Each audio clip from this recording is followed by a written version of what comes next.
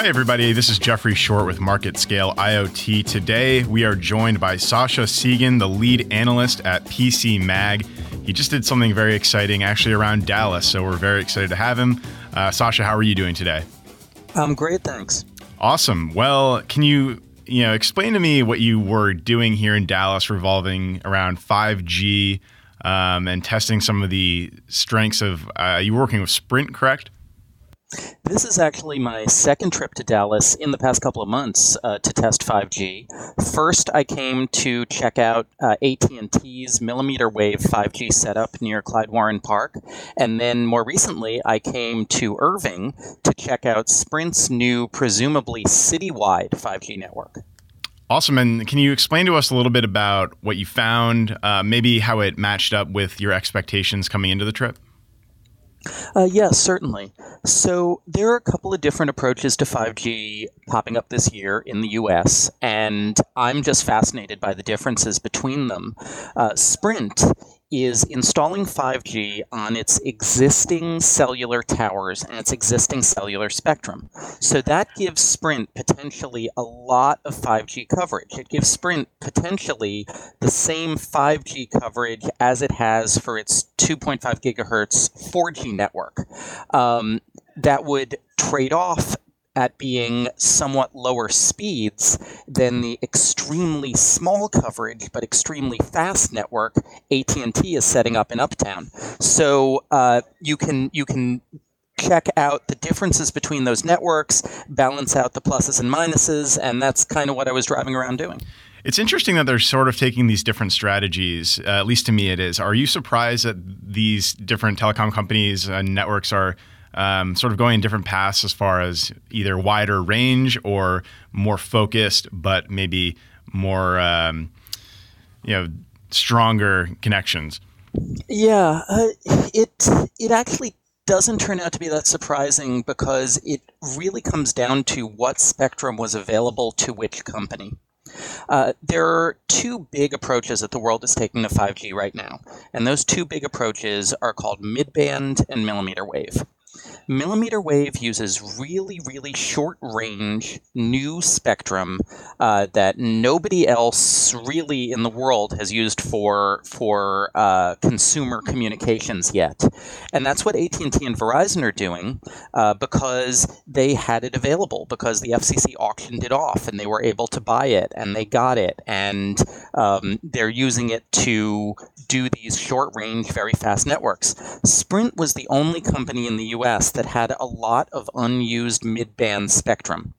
Now, mid-band is the approach that most of the rest of the world is taking because it has much better range than millimeter wave, and it's easier to work with. But the US hasn't been making a lot of free mid-band spectrum available. So AT&T and Verizon didn't have any to work with. Sprint was the only one who had it. So Sprint gets to do their network on this kind of spectrum. Well, that's fascinating. And to go off of what you said earlier about the pros and cons of each network and see how they'll play out, I'm sure a lot of people aren't necessarily educated as to what is coming up the pipe with 5G. And I did want to ask about that from maybe a business perspective. Obviously people are concerned with the speeds of their cell phones, and that will be a huge benefit with what 5G is bringing to the table. But for businesses, whether it's transportation or farming, can you give us a little bit of an insight as to what 5G might mean for different markets? Yeah, there's a couple of different aspects to 5G which can sometimes get lost in some of the hype. And the most obvious one is greater speed, greater bandwidth. And now you can talk about that as enabling a lot of remote presence capabilities. For instance, a lot more remote presence robots in offices and warehouses, remote short distance remote medicine and surgery, long distance remote education, all enabled through faster, better guaranteed bandwidth. But there's a lot of other aspects of 5G which are going to change business. For instance, in a rural context, the fact that 5G is going to have very low latency and enable a large number of devices per square mile is going to change agriculture in certain ways. You're going to be able to cover your field with small, very inexpensive, very sensitive sensors, and then have automated farming equipment be coordinated to respond to what it's getting from those sensors. So you get a lot more responsive, more efficient mechanization of various industries through having a lot more sensors out there and them operating at a lot lower latency.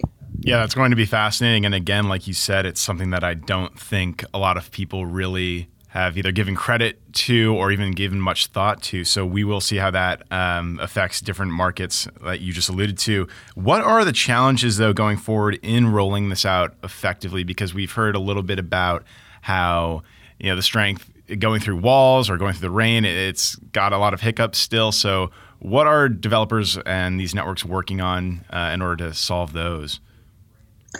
Well, the availability of spectrum that covers ground is one of the big challenges.